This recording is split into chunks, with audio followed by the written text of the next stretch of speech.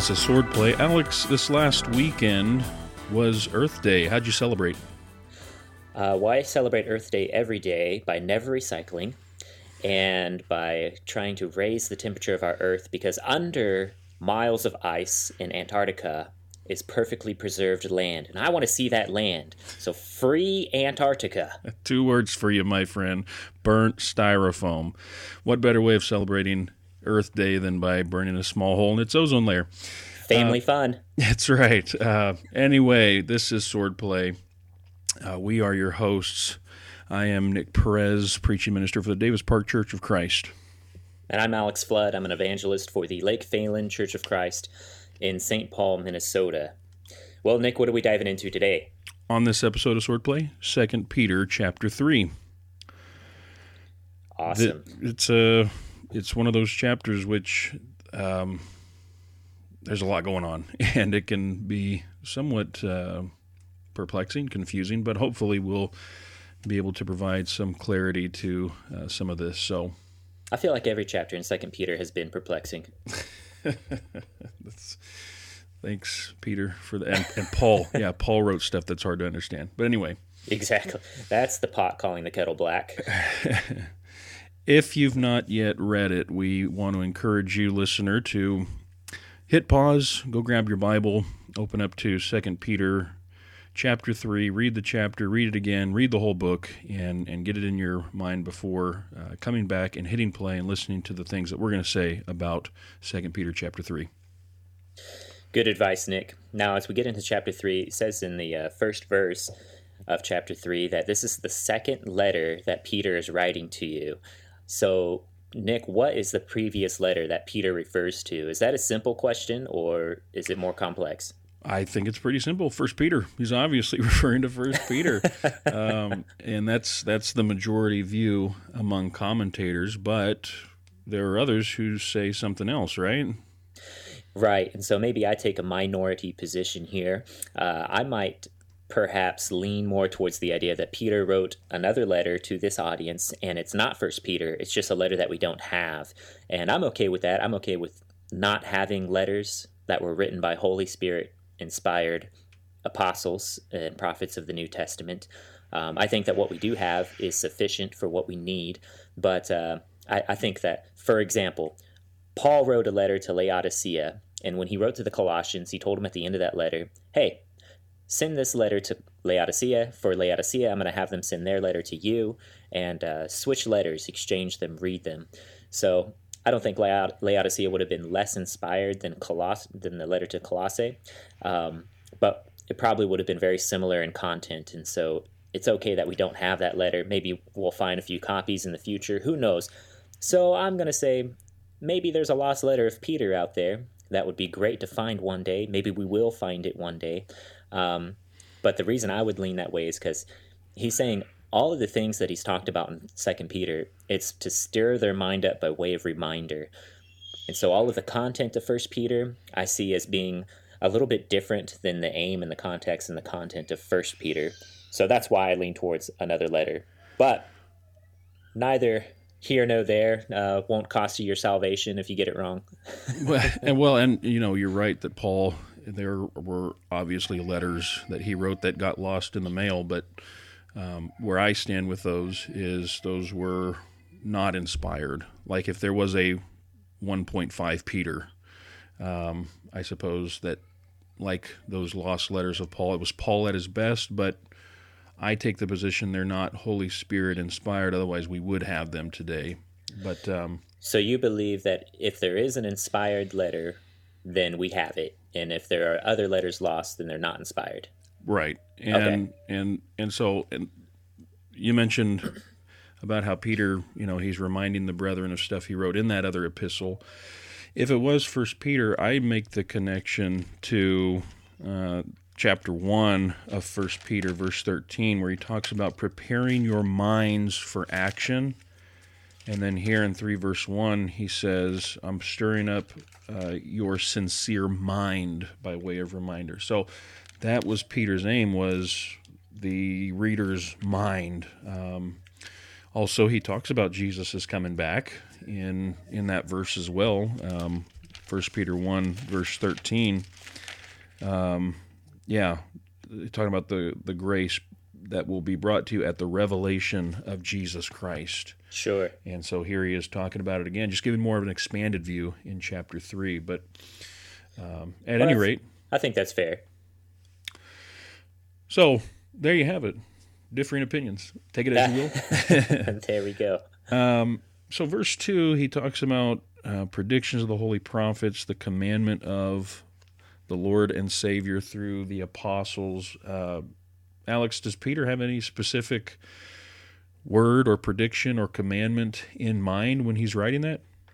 You know, it's hard to say for sure with absolute clarity. My best guess would be that this is connected to ideas that he already introduced in chapter 1. So chapter 1, verse 4, he mentions precious and magnificent promises so that we may be partakers of the divine nature, having escaped the corruption that is in the world by lust. You go to chapter 1, verse 19, where it says, we have that prophetic word made more sure in reference to the transfiguration event. So there's something about the transfiguration that ties into the prophetic word, that ties into the magnificent promises. And this is in contrast to the promise of chapter 2, verse 19, where the false teachers, with their sexual immorality and their licentiousness, sensuality, they promise the people that they're deceiving freedom, but really it's not. It's being deceived to a corrupt nature, as opposed to the promise that we have of being transformed into a divine nature. So I think Peter is pulling in the Old and New Testament comprehensive promise to be transformed into the likeness of Christ, first inwardly, then outwardly with our bodily resurrection, and then just bringing in the whole scope of our salvation in Christ through that. So that's my take on it. What about you, Nick? No, that makes sense. And I might just tighten the focus down a bit more on the Old Testament prophets making their predictions being, the Old Testament prophets, they talk about the day of the Lord. They talk about, some would interpret that as the end of time. Sure. And so if he's reminding them that they should remember those predictions, and then he's going to write about this, right? He's going to write about the day of the Lord, day of judgment, day of eternity, all that. So it could be that, and then the apostolic command could be, on the one hand, could be love one another. That's a very common refrain from the apostles. On the other hand, it just could be that commandment, singular, summing up the total of apostolic teaching. And, sure. And so just remember all of their teaching. So a couple different options there as far as what exactly Peter is discussing. I think it even says in Jude, verse 17, remember the words spoken beforehand by the apostles of our Lord Jesus Christ, that they were saying, in the last time, there'll be mockers following their own ungodly lust. So it might be a connection to that as well. Right. Well, Nick, chapter 3, verse 3, it does introduce this idea of the last days. What last days would Peter be talking about? That's a common phrase that is found throughout all the Bible. It's one that the Apostolic College used often, making reference to the times in which they lived. And so there was this common understanding. Paul, in his epistles, and now Peter, they had this understanding that they were living in the last days. And so the scoffers were already there, knowing this, first of all, that scoffers will come in the last days with scoffing, following their own sinful desires. And guess what? Chapter 2, Peter just written about these scoffers and all of the ways in which they're following after their own desires. And so I think that's Peter's way of expressing this. I believe he believed it. I believe his readers believed it. They were living in those last days. Does that make sense? Absolutely. And it sounds like maybe there could be a couple of different contexts for last days and the reference for last days. So you mentioned chapter 2. Sodom and Gomorrah had a time in which you could call it their last days before God smoked them off the face of the planet, right? Mm-hmm, mm-hmm. And all of those kinds of events where nations rise and nations fall, and they have their last days, eventually will come to the last days of the entire world. And that may be what Peter has in mind, but it's not always easy to tell. It might look easy, but it's not always easy, especially when you look back in the Old Testament and see that this is a motive used in their writings over and over again. Is that what you're saying, Nick? Yeah, and we've talked about the book of Jude in a previous episode, and he talks about remembering the predictions of the apostles of our Lord Jesus Christ. And they said in the last days, this is verse 18, there will be scoffers following their own ungodly passions. It is these who cause divisions. And he goes on, and it seems as though Jude also understood, hey, we're there. We're in the last days. Sure. Now, Peter does follow this up in verse 5, saying that those scoffers completely overlook, it escapes their notice, that the earth was formed out of water by water, but it was all flooded. It was destroyed. Now, Nick, how in the world does somebody not notice the flood? Do they not know their Old Testament? No, I think they understood, and they probably knew about the flood and maybe argued about the flood. But what is behind these people who overlook the flood is that they thought God does not intervene in the cosmos anymore. He doesn't intervene in the universe, assuming He created everything, which was also something the false teachers apparently rejected. That's why Peter references that. That's one of the arguments he makes and says, look, the reason everything exists is because of the Word of God. God intervened. And then he also talks about the flood as well as another divine intervention. That's what Peter's doing. He's saying, look, not so fast, flood. And he's not talking about Alex, right? I think for the rest of this podcast, you should refer to me as the flood. The flood. Back to you, the flood. But no, that's, again, I think they knew it, but they, for whatever reason, they failed to see how the flood crippled their own argument about God intervening in the cosmos. Does that make sense? Sure. Speaking of cosmos, though, we have, like when we say the word cosmos, that's actually a Greek word. Mm-hmm. And so in verse 5, where it says the earth was formed out of water and by water, through which the world at that time was destroyed. In the original language, Nick, earth there is gay, and that's Ge, gamma epsilon. Then world there is cosmos. So what's the difference going on here between earth and world? Gay and cosmos? Well, for me, I don't see a distinction. I think it's just a different way, different words of talking about the same thing. And so I don't see the distinction here, but I think you do, right? Sure. So I might be making a mountain out of a molehill, but when I see these two words, I think there is a distinction going on for a specific purpose. So gay means arable land. So we're talking about the land on earth. That God said, let the land come forth from the water, Genesis 1. So world there is cosmos, and cosmos means the entire creation. It's more broad in its scope. It includes the heavens and the earth. And so what happened that was a cosmos destruction? It says the flood was a cosmos destruction. And it may even go into the way in which they viewed their cosmology, in which the world worked. It was like 3-tier levels. There was the heavens, the earth, and under the earth. And all of it was surrounded by water. You had the firmament above the earth, and you had all that. So that might be going into what they're saying in the way that they describe how thorough was the destruction of the flood. Well, it was pretty thorough. It washed everything clean. It brought everything back to page 1 of Genesis 1:1. So I think that there's a blah, blah, blah, blah. I think there's a distinction here because I see two types of judgment in view in 2 Peter. There are temporary judgments like Sodom and Gomorrah, where they are wiped off of the earth, the gay, but there are ultimate reset judgments, which has happened once before at the flood, where the entire cosmos is taken out of the scene and restarted. And so I think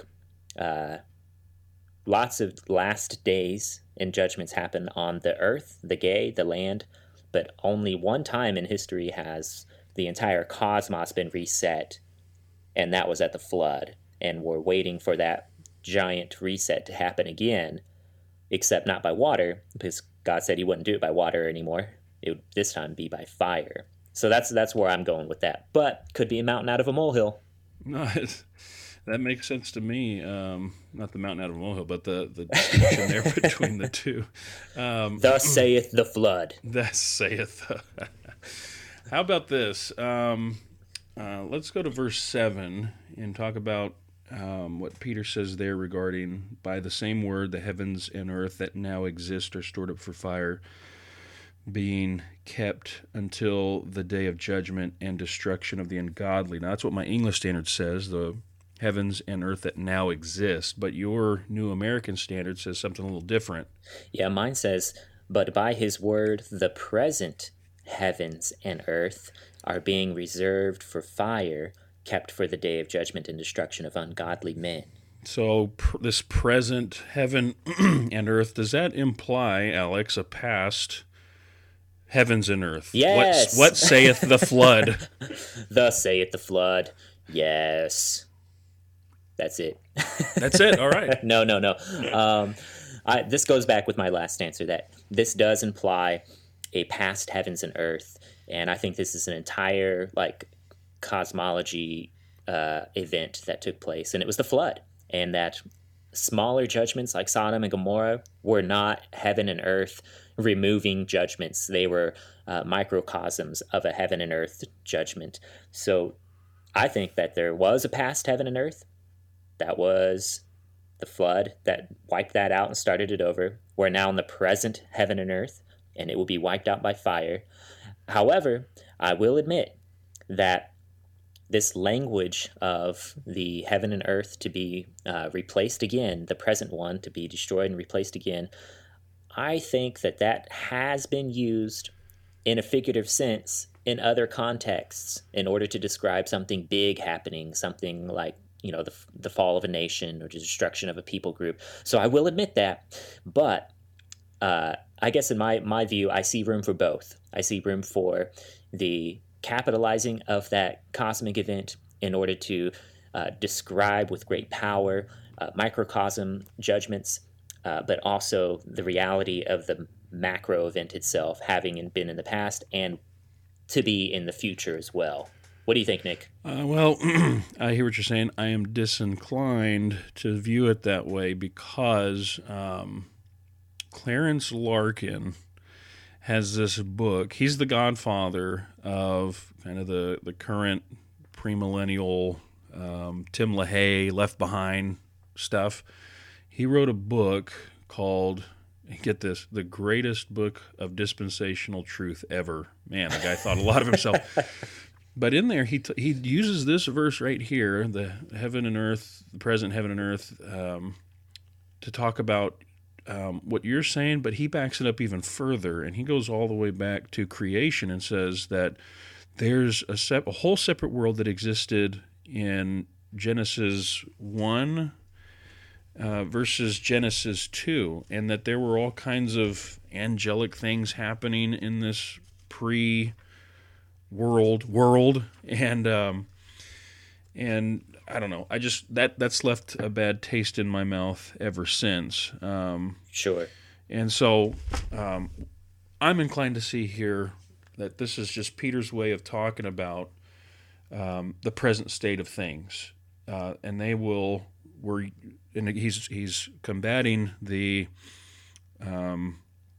views of these scoffers who are scoffing. And when's he coming back? Everyone thinks just go on since the beginning of creation. And Peter is saying, look, we're going to have another divine intervention, just like we had at creation, just like we had with the flood. And this time, God is going to execute fiery judgment upon the whole world. And so that's how I see what Peter is saying here, and I hope that makes sense. Well, Nick, I'm disinclined to acquiesce to your request. That means no. We be but humble pirates. Pirates of the Caribbean.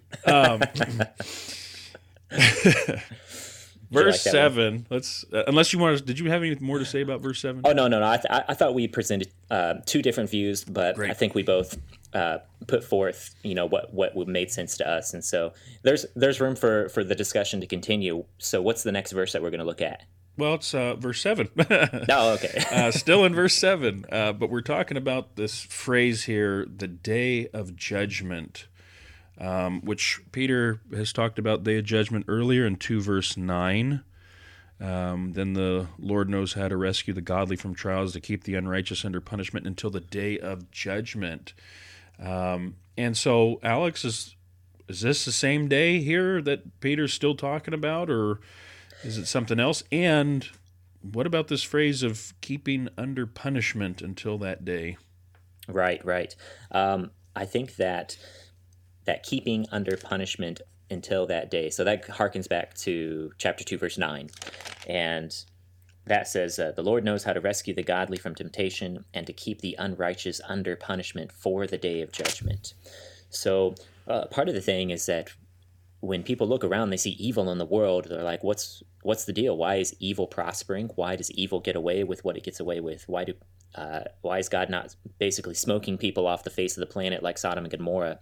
And one of the answers that we typically give them is like, well, wait until the day of judgment. Everything's going to be set right on the day of judgment. People will be judged according to everything that they've done in this life, both good and bad. So how are people then being kept under punishment until the day of judgment, if the day of judgment that we're speaking of here is the resurrection?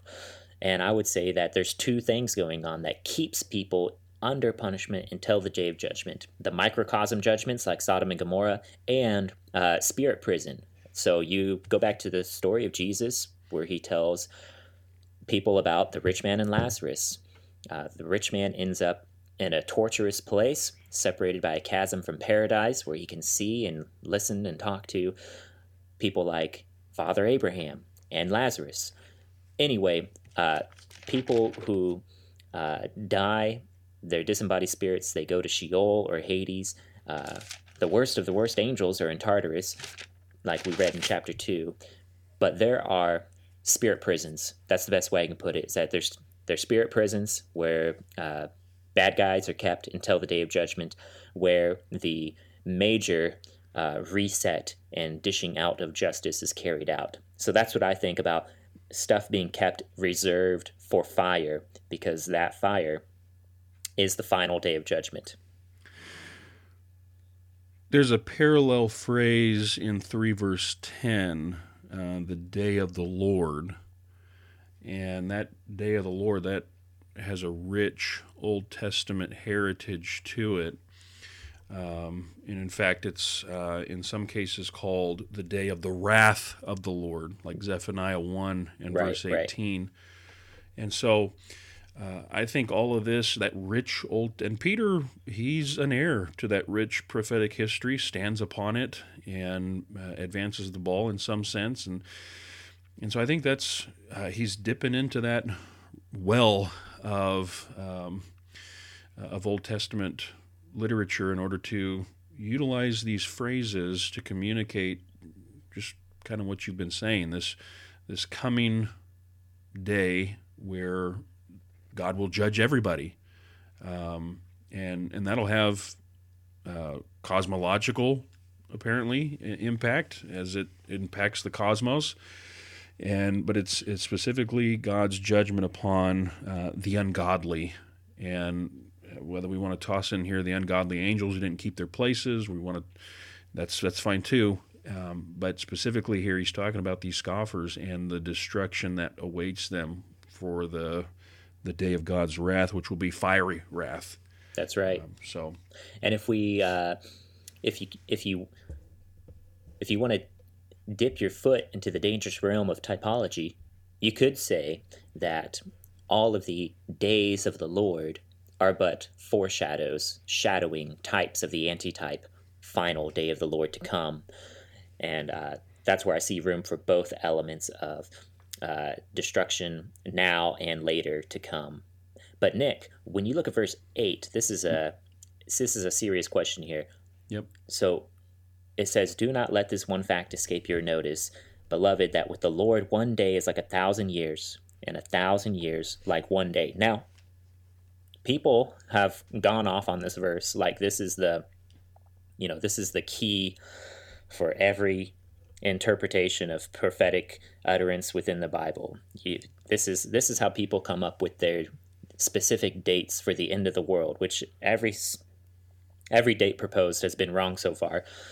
But what is going on here with the Lord saying that to the Lord 1 day is like 1,000 years, 1,000 years is like 1 day? So here's my question. The doctrine of atemporality, the doctrine of timelessness, that God lives outside of time, is that what this verse teaches, or is this verse teaching something else? Well, I'm inclined to, God is timeless, right? He is eternal. And so, I'm inclined to see here when it comes to, he's called the eternal God. He's called the one who is from everlasting to everlasting. He's called the everlasting God throughout Scripture. Romans 16:26, Genesis 21, verse 33, Psalm 41:13, 90, verse 2 as well. And in fact, the Psalm 90 reference, Psalm 90, verse 4, it could be what Peter is alluding to here. For 1,000 years in your sight are but as yesterday when it is past, or as a watch in the night. So, God is this timeless being. He does stand outside of time. And he's also contrasted here with we temporal beings. We are bound by time. We are linear creatures and think along timelines, but God is timeless. And so, I can get there as far as 1,000 years is like a day, days like 1,000 years. I don't, however, and this is kind of the preface to the question, I don't get to where these other date setters and those who get all spun out on prophetic literature and trying to, I don't end up there. But as far as, the atemporality, the eternality of God, by all means, yes. I'm going to throw a pebble in your shoe, Nick. Go for it. I think that God being eternal means that he has no beginning and he has no end. However, that does not necessarily infer or require a being who lives outside of time. That's my take on it, because if being eternal does not mean being atemporal, meaning does not mean he lives outside of time. In other words, I'm not viewing this as like time is this cloud that God has created, and he sticks us in the cloud, and he can come into the cloud, but he can also jump out of the cloud anytime he wants to see everything from start to finish. I disagree with that. I don't think that God lives outside of time. I don't think that time is a substance that was created. I don't think time is a cloud in which we live and that God jumps in and out of. I disagree with all of that time nonsense. I think that God is eternal because he has no beginning and he has no end. We are not eternal because we have a beginning, but we have eternal life because in Christ Jesus and through the resurrection, we will have no end. We will live forever with God. So how does God's temporal eternality play into chapter 3, verse 8? And I think it's right on the money when you brought it to Psalm chapter 90, because Psalm 90 says the same thing to the Lord. 1 day is like 1,000, 1,000 like 1 day.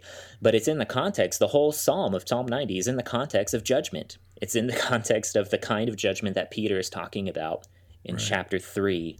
So if this is referencing Psalm 90, and it's connecting to verse 9, the very next thought about the Lord's promise and his patience towards you, not wishing for any to perish, but all to come to repentance, then I think what Peter is doing is Peter is saying that, look, God's been around for a long time. He's not going anywhere. So God's patience is not like human patience.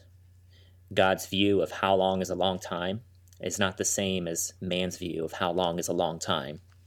So it doesn't require timelessness, but I think what it means is this: how is the Lord's patience of one day like 1,000 years. I think that's another way of saying that God does not run out of patience in the same way that man does. In other words, how much patience do you have each and every day, Lord? The Lord would say, I have 1,000 years worth of patience in every single day. Well, what about the 1,000 years like one day?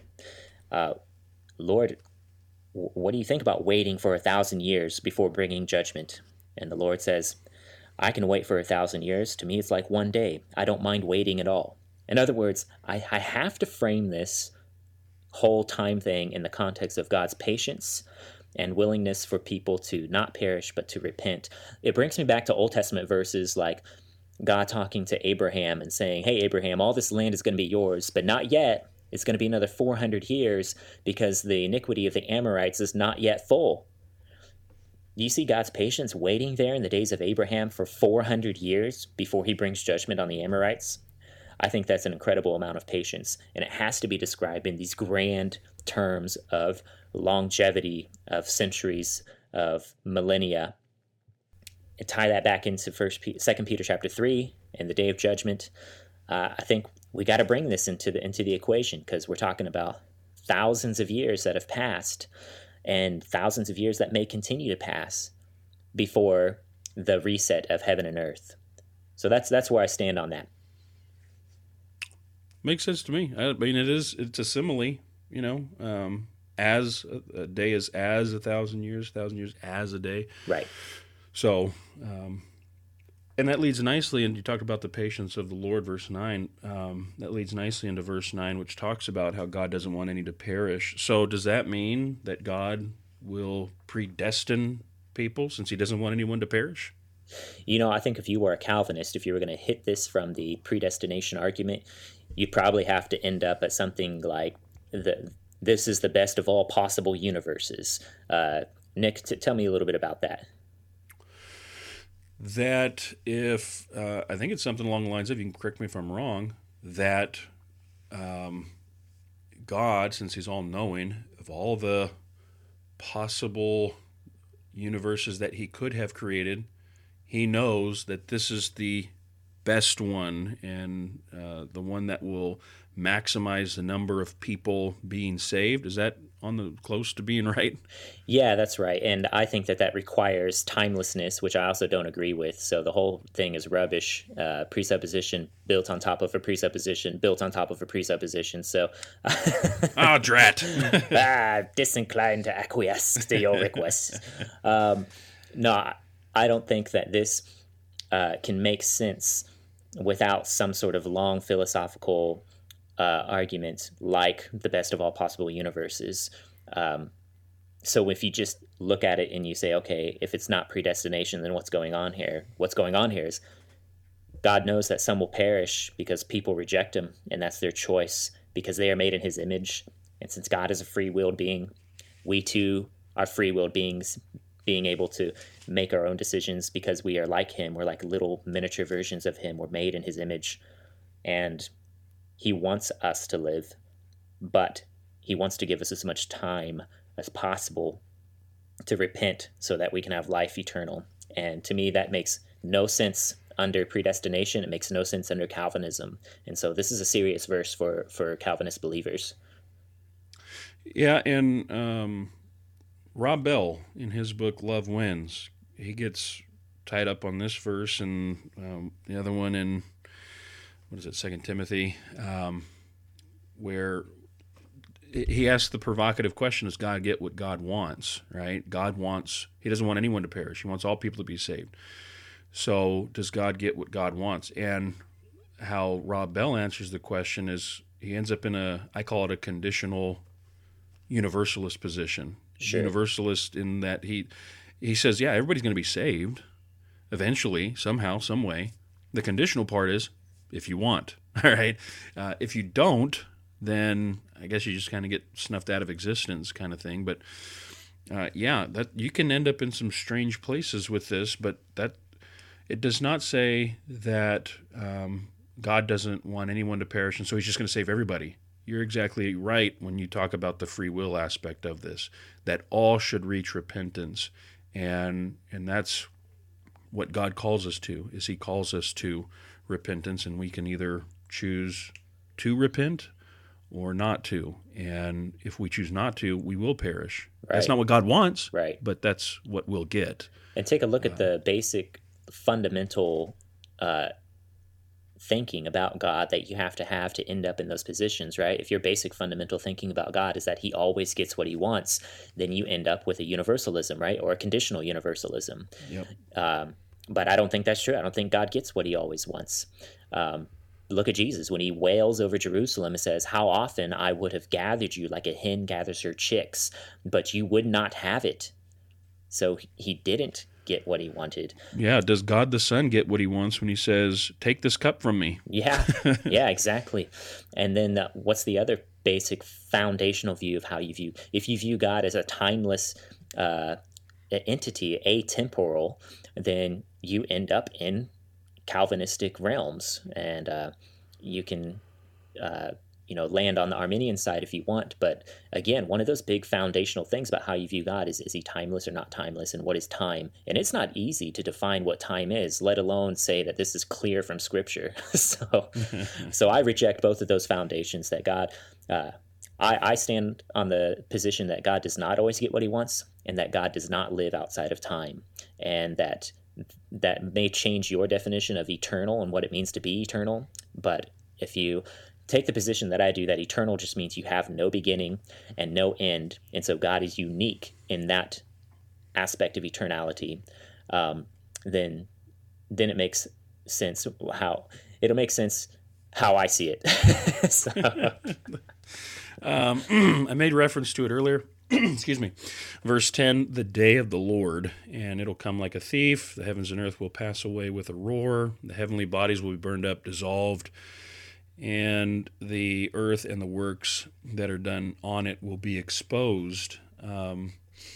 Let's talk about this massive destruction that's going to take place, especially regarding these elements. Mine says heavenly bodies, but I think yours says elements there in verse 10. What are those elements to be destroyed?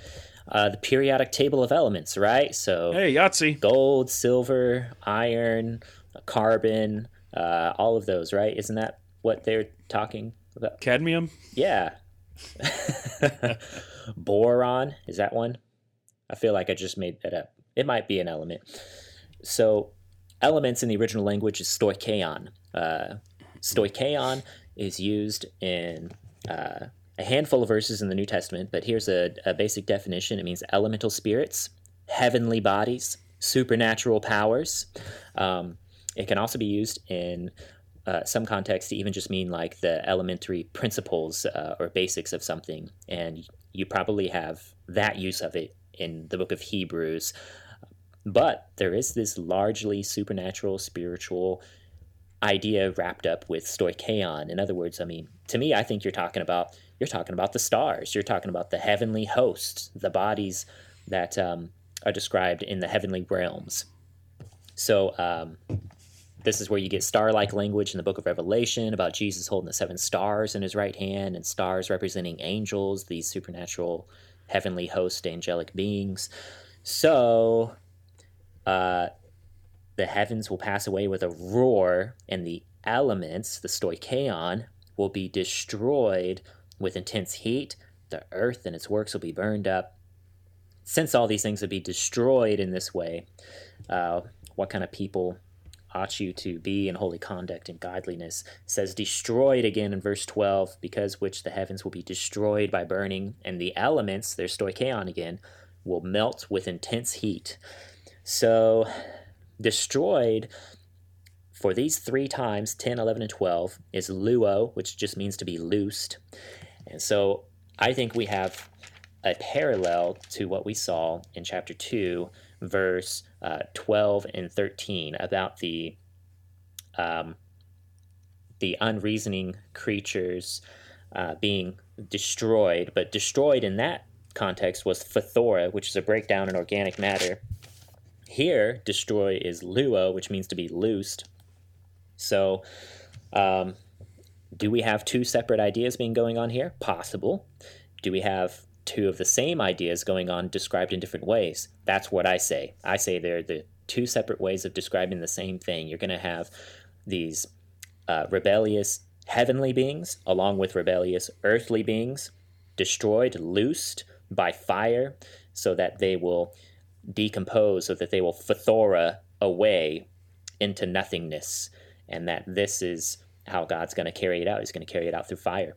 What do you say, Nick? Yeah, again... disinclined to acquiesce to your request. Well, the only issue is regarding the angels, and I can see how you get there. Angels, spirits, and all that. It just doesn't fit the immediate context for me. It's a minority position, which is fine. You don't have to agree with everybody, but for me, it doesn't fit the immediate context. There is the sense in which heavenly bodies or the elements are sun, moon, stars. That certainly a possibility, but elements seems to refer to the stuff that we're made out of, and mine says dissolved, not destroyed, and I think that's right. I understand the loosed idea. I like dissolved. But dissolved, I mean, it literally means that they're going to be smashed to bits. Everything in this text indicates that the physical world as we know it is going to be obliterated and dissolved. I think this is Peter echoing in different language what Jesus talks about when he says heaven and earth will disappear, or will pass away, but disappear. Just it's going out of business, in other words. So for me, that's essentially what's going on here with this burned up and dissolved is, yeah, it's going away. The heavens and earth are going away. So I think I can get what you there. The heavens and earth are going away, and what does that look like? What context? Boy, we're just gonna have to keep exploring that, because there's all kinds of stuff going on here. We do know it'll happen on the day of the Lord. And we also know, verse 12, that we can hasten that day. The coming of the day of God is how it's put there in verse 12. So, Alex, how do we do that? How do we hasten the day of the Lord, the day of God? Well, if you take 1,000 years as a day, and a day is 1,000 years, then I'm with you so far. You should be able to insert that into the Mayan calendar in order to come up with an acceptable date before God. And if God likes it and he says, yeah, I like that date, then he'll come on that day and he will acquiesce to our request. And that's how we hasten the day of the Lord. Wow. That's I just made that up. I'm sorry. I should have scripted it. I should have wrote it down. But we can hasten. I mean, Peter wouldn't say we could do it if we couldn't. Right. So how do we do it? For one, I think it's by having an attitude of "Come, Lord Jesus," which is a typical prayer, the Maranatha prayer that Paul prays it, John prays it. Jesus invites us to pray, "Your kingdom come," and so, does God in His sovereignty know exactly when He's going to come? Yes. But do we as humans, are we able to influence that? Yes. And so divine sovereignty, human responsibility, once again, I believe they're held in perfect tension. Does that make sense? I think it makes perfect sense, Nick. When you go back to Jesus' prophecies in the Olivet Discourse, he talks about, hey, pray that the day does not come in winter, because if it's in winter, it'll be real hard on pregnant and nursing women when you have to flee Jerusalem and go to the hills. So backing up, all of that, I believe, is Jesus' forewarning about the destruction of Jerusalem in AD 70. So Jesus says it's coming. However, if you pray, you can affect the timing in which God carries this out. You can pray that it does not happen in wintertime. So there you have it, Nick. Exactly as you said, God has his timeline, but he is open to our involvement and our prayer request and how that timeline exactly comes about. So I think we can hasten the day of the Lord. We can pray together to affect the timing of when God comes back, when all of this gets wrapped up. And I say it often, especially after I hear about something, incredibly evil on the news. It just turns my stomach. I pray, Jesus, come back now. I know you want more to be saved. I know you don't want any to perish, but it's that tension, that dichotomy. I'm glad you didn't come back before I was saved, but I want you to come back now. Yeah. Is that? No, I'm with you 100%. I mean, that was a good connection there with Jesus and praying that his coming not be in winter, because it'd be hard on the pregnant ladies. So I stick with prayer in this regard, but I have heard some people say that this is even referring to evangelism. You need to get out there and evangelize, because the more we evangelize, the faster Jesus will come back. And sometimes that's even in a post-millennial context, that right. If we get the world good enough for Jesus to return, then he'll usher in the new kingdom and good will become better. But I have heard it still stated in that way from non-post-millennial believers who just say, yeah, God's waiting for a certain number of people to be saved, and when we hit that number, he'll come back. So I don't know if it applies to the evangelism context, but it would be an interesting motivator for evangelism, wouldn't it? It would. There's also, and as you were talking, I made this connection in Revelation chapter 6, where the people that are under the altar, the souls of the people under the altar, those who've been martyred, cry out to God, O sovereign Lord, holy and true, how long before you will judge and avenge our blood on those who dwell? Then they were each given a white robe, told to rest a little longer until the number of their fellow servants and their brothers should be complete, who were to be killed as they themselves had been. Martyrdom. Wow. Martyrdom. Is that another way in which we can hasten the coming of the day of God? It sounds like it. Don't talk about that, Nick. Gracious. Oh, man. Let's talk about this word found here in verse 14. Heurisco. Therefore, beloved, since you are waiting for these, be diligent to be found by him without spot or blemish and at peace. Yeah, what is that? It's the same word back in verse 10 about the works that are done on it will be exposed, literally will be found. Man, what in the world does that mean? That's a good question, Nick. It means discovered, right? From the original language, heurisco means to be discovered. If you tie it back into verse 10, you got to think Peter's making a connection here. He uses it in verse 10 about the earth and all its works being discovered. Mine says burned up, but it's heurisco, it's discovered. Verse 14, you be diligent to be found in him, spotless, to be discovered by him in peace, spotless and blameless. I got to think that this has to do with the works that we do as God's people on planet Earth right now before it's burned up. All of those works, both good and bad, are going to be revealed, uncovered, discovered, and we will be judged according to those works. Jesus says everyone will be resurrected from the dead, and those who did good to resurrection of life, and those who did the bad deeds to a resurrection of death. So I think it's referring to the discovery of every good and bad thing, the judgment, the examination of every good and bad thing ever done on this planet. And I think that's fair. I did find this reference from, and there's volumes have been written about what this means, and all the various manuscripts and translations, things like that. But 2 Clement 16, verse 3, where Clement seems to be referencing this particular passage here in verse 10, he says, but you know that the day of judgment comes even now as a burning oven, and the powers of the heavens shall melt, and all the earth as lead melting in the fire, and then shall appear the secret and open works of men. So I think that's right on the money with that day of judgment, and then the ungodly are exposed. They're found out. All right. Let's talk a minute about Peter and Paul's common audience, just briefly in verse 15, because Peter writes and he assumes that these brothers that he loves are familiar with Paul's writing. Any idea who that common audience is?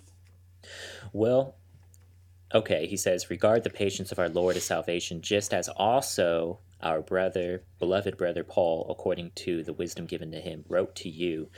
So my guess is going to be based off of the content of 2 Peter and where the content overlaps with Paul's epistles. And I came up with 3 possibilities. I came up with Romans, I came up with Galatians, and I came up with Colossians.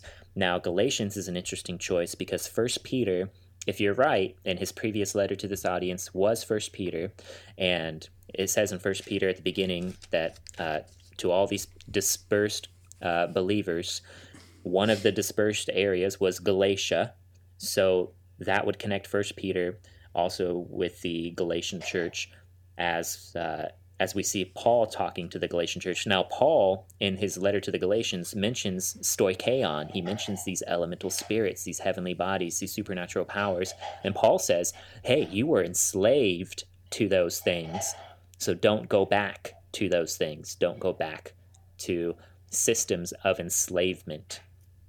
So I think Galatians is the best guess. My second best guess would be Romans, because that's where you have the promise given to Abraham to be made like the stars, and Peter's emphasis of that in chapter 1 of 2 Peter chapter 1. So I would say either Galatians or Romans, but maybe Colossians too, because it mentions the stoicheon, and that's my guess. What do you guess, Nick?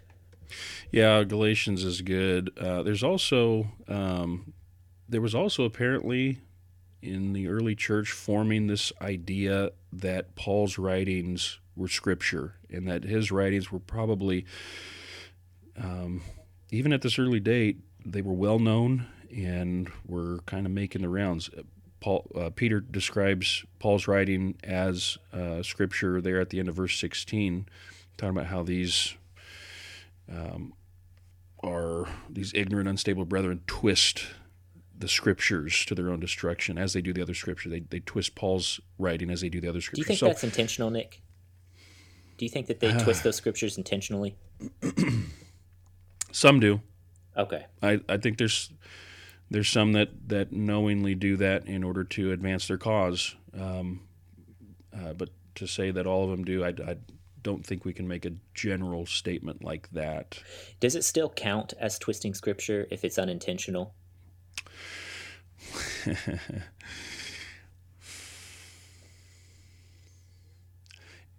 Do you still end up in error? Sure. Okay. I think that's and I know we're racing through here, but it brings us to our tough text, verse 17. Verse 17 is our tough text. You therefore, beloved, knowing this beforehand, take care that you are not carried away with the error of lawless people and lose your own stability. Alex, can a Christian fall away? Can they fall from grace based on this text here? Again, I do not stand on the foundation of predestination or timelessness, so I can say with comfort and with just reading the text saying that, yes, they can fall away, they can be carried away, they can lose their salvation. That is their choice, and that is what is taught here, I think, in 2 Peter verses 3:17. You can find that same thing in other verses, like in Romans and in Galatians. So just sticking with 2 Peter chapter 3, though, I think that you can fall away. However, can you, if you fall away, let's say you get carried off into error by these unprincipled men, you fall from your own steadfastness. Nick, are you out of luck, or can you come back? While it is a tragic truth that Christians can drift away, the wonderful and glorious truth, on the other hand, is that, yes, there is a pathway back, and it's actually Peter himself who gives us the way back, gives it to us by way of Simon, the former magician, back in Acts chapter 8, verses 20 to 24, when Simon tries to buy the miraculous gift of the Holy Spirit. Peter tells him, hey, get that money out of here. That is not in keeping with God's will. verse 22 says, "Repent therefore of this wickedness of yours, and pray to the Lord that, if possible, the intent of your heart may be forgiven, for I see that you are in the gall of bitterness and in the bond of iniquity." And so Simon says, hey, pray for me too. Right. So the road back is repentance and prayer to God, seeking his forgiveness. And the thing is, our God is of such a nature that he rejoices when sinners come back, and he delights in forgiving us. So, yeah, there is a road back. And what about Peter's own story himself? Denied the Lord 3 times and still came back. Yahtzee. That's it. That's it. So let's kind of wind down here with some modern application. What can we carry across the bridge, Alex? Modern application, I would say, is that we need to continue to grow in the grace and knowledge of our Lord Jesus Christ. I think that's how Peter wraps it up. That's what he says our focus needs to be on. It ties back into what he says in verse 11. If everything's going to be destroyed in this way, what sort of people ought you to be in holy conduct and godliness? And I think this is wrapping it full circle back to chapter 1, saying, hey, remember those virtues I talked about? Remember when I talked about you building up your faith, supplying moral excellence, and then knowledge and self-control and perseverance and godliness and brotherly kindness and love? You need these qualities, but they're qualities that need to be exercised. So just like God gave you muscles that won't get bigger or stronger unless you work them out, God too, through his, through his divine power has granted us everything pertaining to life and godliness. So through this knowledge, through these precious and magnificent promises, start there and start working out these exercises, which means you need to exercise these things towards one another and in your life so that you are found inwardly to be like Christ Jesus, so that you will receive an outward body like his as well. That's what I take away from it, Nick. So I want to say 2 things. One, there may be a temptation on the one hand to hear us talk about how everything's going to be destroyed with fire. So, hey, all income free, let's just eat, drink, and destroy the planet because tomorrow we die. Kind of where we started off with the Earth Day stuff. That was the joke, by the way, all right? We don't want to have to read any mean tweets on the air. But no hate mail. That's right. On the other hand, though, this is my Father's world, and he created it, and yes, it's going to go out of business one day, but we ought to be good stewards of the planet. I'm not saying that we should use pine cones for toilet paper or anything like that, but we should make good use of the blessings of this planet. So that's one thing. The second thing I want to say regarding our ethics, and I think this is building a little bit or maybe coming alongside what you said there in your comments. So many people, especially today, they get caught up in the hype of the end of time, and they go out and they buy books by the millions concerning the end of time. There will always be questions about the end of all things, but God's answer for God's people in both 1st and 2nd Peter is, I'm coming back. Jesus is going to be revealed from heaven. You need to live holy, self-controlled, sober lives in expectation and anticipation of that final coming. Peter, he literally says there, and even talk about this in verse 11, he literally says, things are already being destroyed. It's already going out of business. Everything's winding down.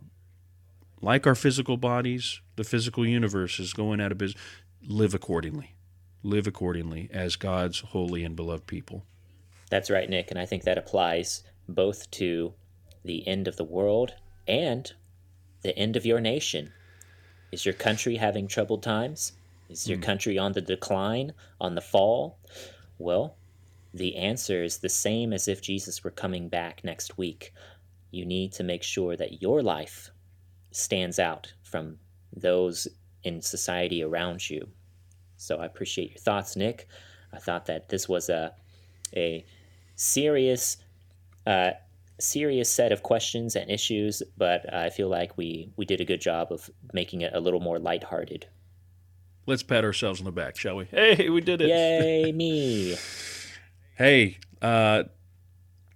iTunes and Google Play, Sword Play, search it and download all the episodes to your particular device. Also go to the website, swordplay.cast.rocks, SWORDPLAY.cast, CAST.rocks, ROCKS. Listen to us on the internet, iTunes, Google Play. Send us an email at swordplaypodcast@gmail.com. If you send us a question, we'll read it on the air, we'll answer it, and you will become famous. So share the podcast, repost it on your social media. And this has been another episode of Swordplay.